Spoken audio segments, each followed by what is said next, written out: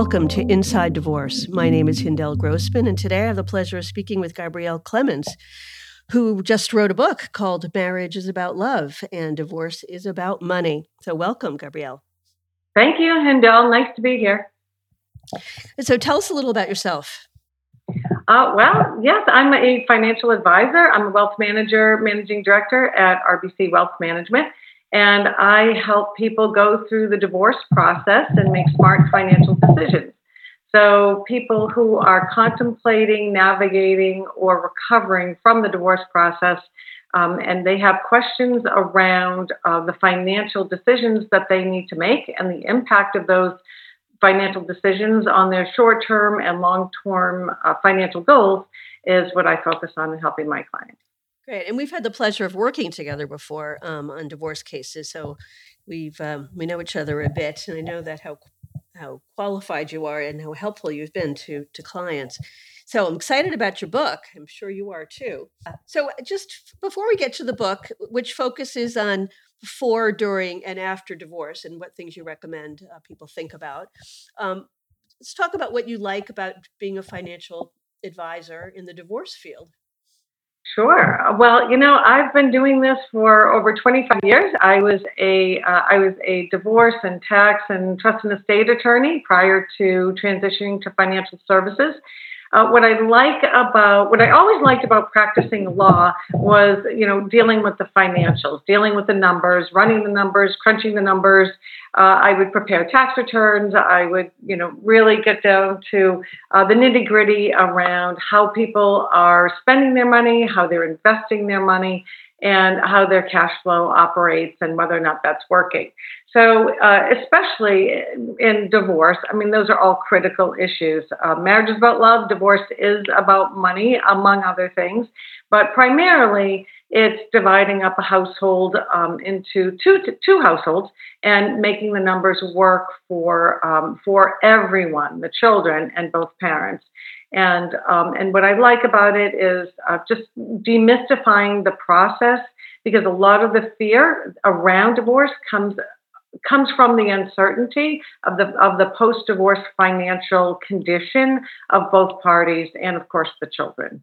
So I like getting in there and parsing it all out, and people start to feel better, just understanding how this is going to work post-divorce. Right, and give them a path forward. Exactly. I agree with you that a lot of fear comes from uncertainty. Also, fear comes from the fact that one spouse might be just ramping things up to a level where there's a lot of additional fear, like when one spouse says, I'm taking the children from you, or I'm taking the house from you, and the other spouse doesn't know whether that's actually possible. Yes. As I say in the book, this is the perfect storm of your life. It involves your family, your fortress, and your finances. And at any point in time, any one of those can be threatened, and it makes you feel very insecure and uncertain about your future. Yeah. It takes all the security of your life out from under you at once. And you don't know whether what the other spouses might be threatening is true or not. Yes, absolutely. Right. So how do you get started when you're dealing with a new client at the beginning? Let's say it's before the divorce starts. Okay, so before the divorce, I like to get to know my clients a bit. Now, I'd like to understand sort of what their expectations are, why they're embarking on this process, whether they've been served or they've been asked for a divorce or they want the divorce, and really what their expectations are for their post-divorce lifestyle. And just breaking out of that fear factor and breaking out of the framework that they don't know what to do. Oftentimes people are in a deer in headlights. They're facing a legal process that they've probably never been in before. Right. Other than potentially buying your house, you've probably never been through the financial scrutiny and the lifestyle scrutiny in the past. And with the law, and there's so many legal aspects you may not understand, and the words that you don't understand, the terminology, all of a sudden you're hiring attorneys, you're hiring specialists. So the first thing I like to do is sort of get a grip on where we are, explain the process, and we start with the financial statement. We actually start with where is the money coming in and where is it going out. And most people know what's coming in, and they can look through their credit card statements, their tax returns, their W-2s, and really see what's coming in, and then their Amazon statements and see where the money's going. The thing is, though, that sometimes we represent the person who doesn't really know a lot about the finances. So it's easier when we do represent the people who know about the finances, but sometimes that's not the case. So we're dealing a little bit blind at the beginning. Absolutely. Right. And it's a process, and it's one that can be daunting and overwhelming as they start to gather the information. But after a while, it truly empowers that party to really, come to terms with what I need to know post-divorce. So, if I'm going to be running my own household and I need a budget and I need to know these things now, and it becomes very comfortable for them after they've been through these numbers and they start to see the whole picture. And then they can see where they can cut back or where they can increase, or they make lifestyle choices around what the finances are, not what they used to be. Well, hopefully so. Some people still make bad financial choices, right? No matter what we do. Right. That's what we're trying to avoid. Yeah. Well, it also, getting you involved is so helpful because it makes them to focus on the reality of their lives from a financial and an economic point of view, as opposed to being driven by emotion. So the more we can get them to focus on, let's call it facts, which are finances, because numbers do speak, some sort of reality, and get them off of the emotional train that they might be on, which gets derailed a lot. That's true. And that's an important tenet of the book, because we say this is the most important business deal of your life, really, and treat it like that. Treat it as a business. Yeah. And, don't become too emotional over who gets the good chair. You can spend a lot of money on attorney's fees, fighting over something that you could have purchased, 10 times over, because of the money that you spend in the process. So, try not to be vindictive. Try not to be revengeful. I know it's hard because your emotions do play a role in this whole process, because it's your home, it's your family, and it's an expectation. If you weren't anticipating a divorce, there was an expectation that you were going to be together forever, and that just doesn't happen anymore. So to put on your business hat and be logical and approach this with a clear head will make this process easier, and you can step back and see this with clarity. As I say in the book, the person you're divorcing is not the person you married. Yeah, it's interesting. I often observe that it's important for the client to get out of the same pattern that they've been in that led to the breakup of their marriage, so that, sometimes, like I have a client right now who's the pushover. And she's the aggressive, bullying one. So I represent the husband in this divorce. And, they've argued about things, but ultimately he capitulated during the marriage, and because she just kind of bullied him into it. And now I'm training him to say no, or I'm training him to say, I'm going to think about it and then make a decision for himself and then pursue that choice rather than just rolling over. So we've just been retained a week ago. So I said to him, you're in training. So give yourself a little time and don't say yes all the time. You might ultimately say yes, but at least give it a little bit of thought. Give yourself a little time to think about it, and then get back to her. And we're in a different stage of your relationship now. So change the way you respond. Yes, change the way you approach all of these things, because now, especially obviously you're representing him, and, she has an attorney, and, they need to somewhat advocate for themselves, but at the same time, the dynamic has changed in the relationship. Right. Yeah, the dynamic definitely should change in this relationship. Yeah. So, all right. So before you're basically getting people grounded and focused and hopefully off that emotional train that would be driving bad decisions. And so then what happens? They move into the divorce phase. Yes. So they've moved into the divorce phase, and my book outlines how to hire an attorney, the questions to ask. And one of the most important questions, Sindel, I'm finding right now is, asking an attorney, do you have time for my case? Everyone is extremely busy. Everyone is juggling many cases. You have one attorney. Your attorney has several clients. You want to make sure that if you're going to work with an attorney, that they are there to support you, and just that you have an understanding of your expectations and their expectations with respect to what's the turnaround time on an email or a phone call. Just lay it out there around, what is this going to cost? What's your hourly rate? How often do you bill me? How long, what's your retainer? How often do I have to replenish the retainer? So really getting on an understanding and having an understanding with your attorney as to exactly how this is going to work with this relationship, because it's expensive and extremely inefficient to have to change attorneys in the middle of a process. Yeah, that's for sure. Yeah. It's just not the best way to approach this. And then we get into once you've hired an attorney, then we can look at the different processes. So the book reviews mediation, arbitration, collaborative law, and litigation. And even though you've hired an attorney, you can always take one or two of these issues off to mediation, figure out that, resolve that one conflict, and then come back to litigation, say, okay, we've decided on this. Now let's continue the path. Right.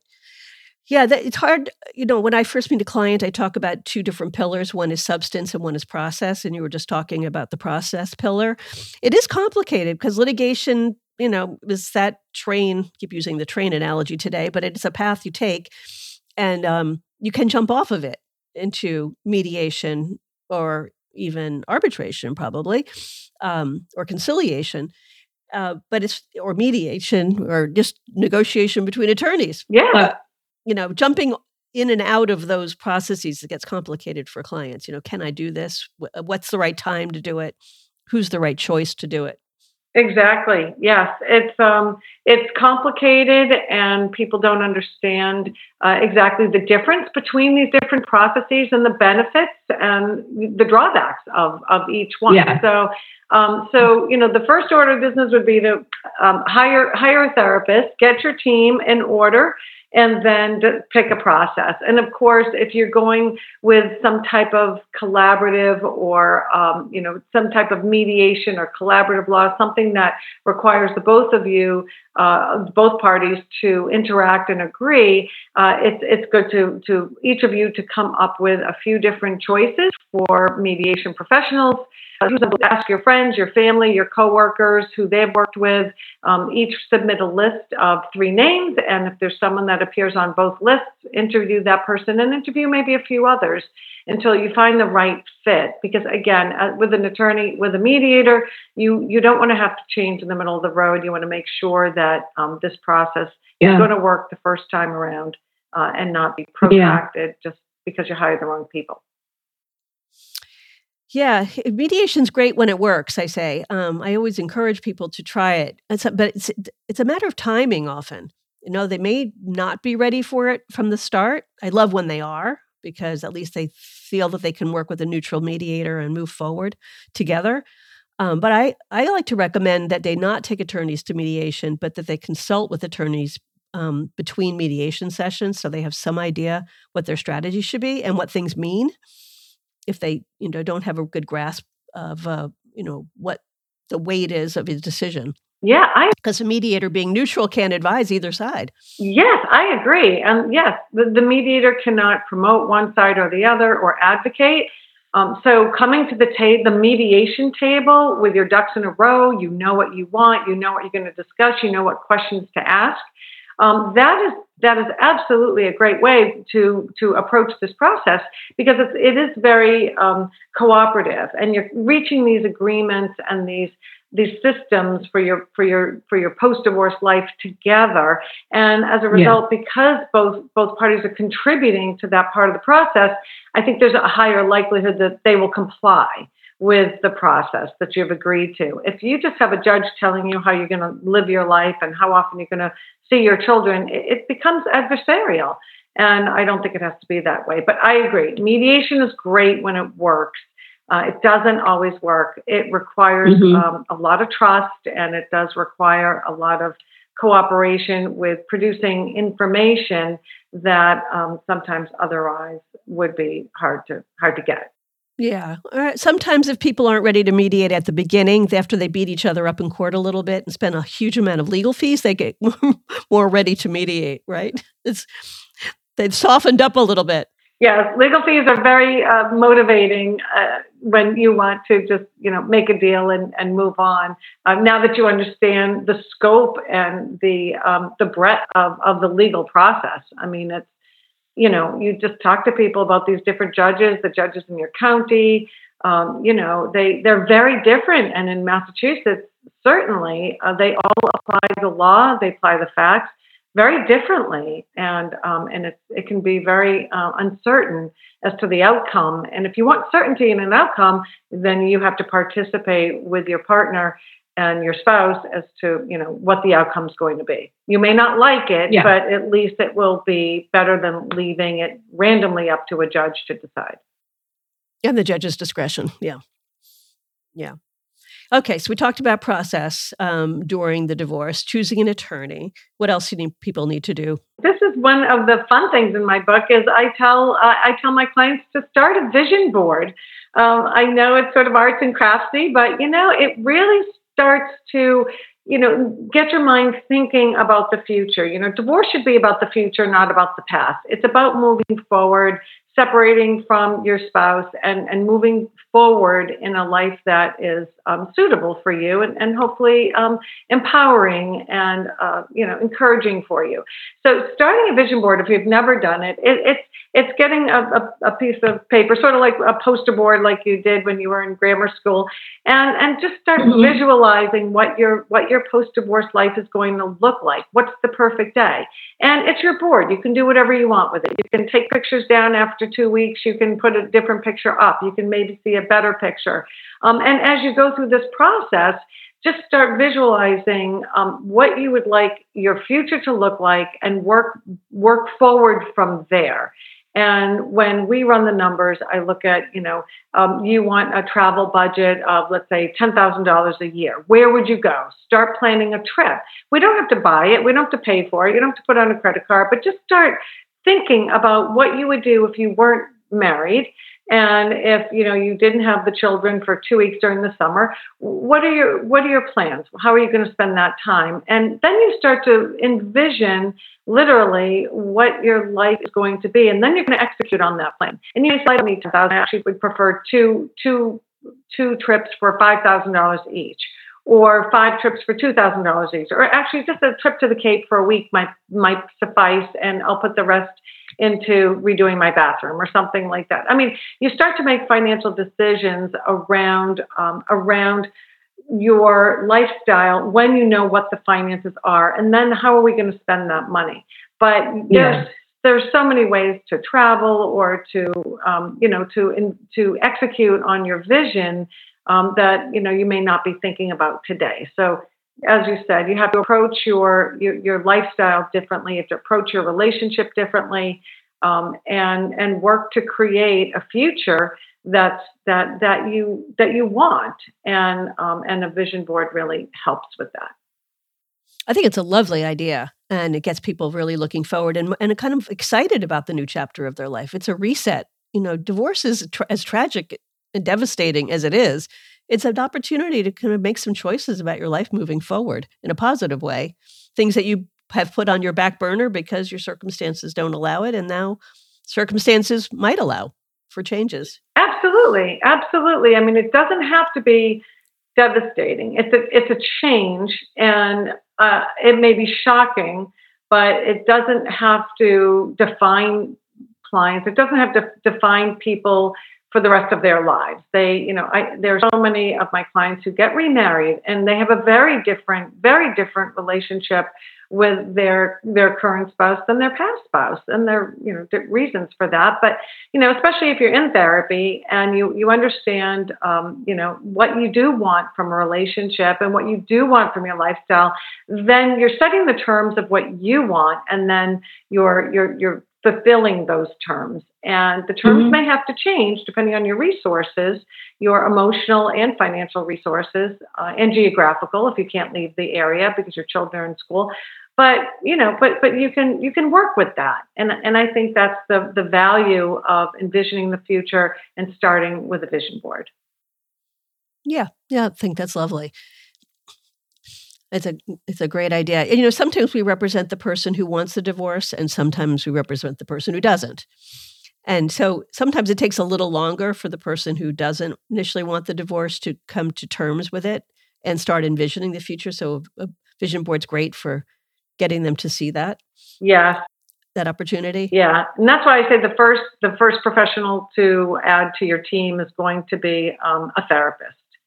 And honestly, the group therapy is amazing for people, just because you can see you're not alone. There are plenty of women's groups, men's groups, moms groups, and just to know that you're not alone and people have gone through this and they have successfully gone on with their lives.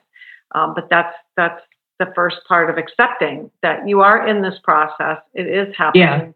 Yeah. And these are strategies to get through it and have the best outcome with respect to your situation. Another thing I always say is this isn't your friend's divorce. This isn't your neighbor's divorce. This isn't your coworker's divorce. Every divorce is different. Just because they got the house, they may not have gotten other things.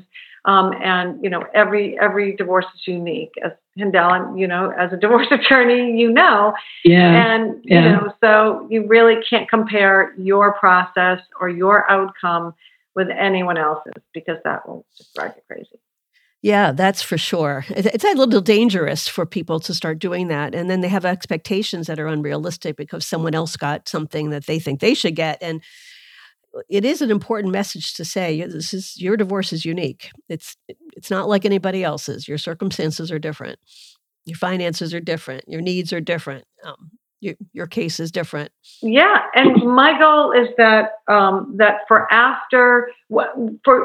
when this process is over, I don't want you to go back and look and say, oh, I should have done this. I shouldn't have done that. I made the wrong decision. They bullied me into this. I mean, regret is just going to ruin your future. So make sure that you understand your agreement. You may not like your agreement, but at least you're going to understand it, understand how you got here and why you made these financial and other decisions, because it will be very destructive if you can't get to that point after your divorce. And that brings us to the post-divorce part of the book and just of the whole process, which is tying everything up. What a quadro is, qualified domestic relations order, all these things that you have to do, how to file taxes, how to change your name, how to get on SSA.gov, Social Security,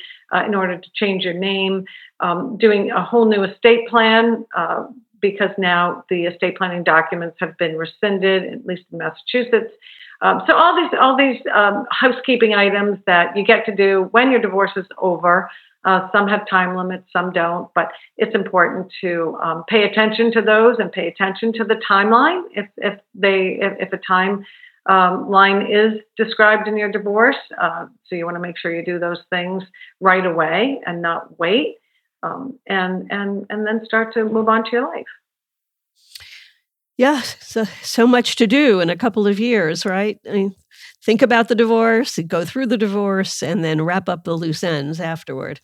And with your assistance as a financial advisor during the process, you've lent so much assistance to people looking at the tax ramifications and the cash flow benefits to living in a certain way. And people come out better in the end. You could probably live a healthier financial life after the divorce, particularly if you're doing it on your own. And you can make these smarter financial decisions by yourself. Yes, absolutely.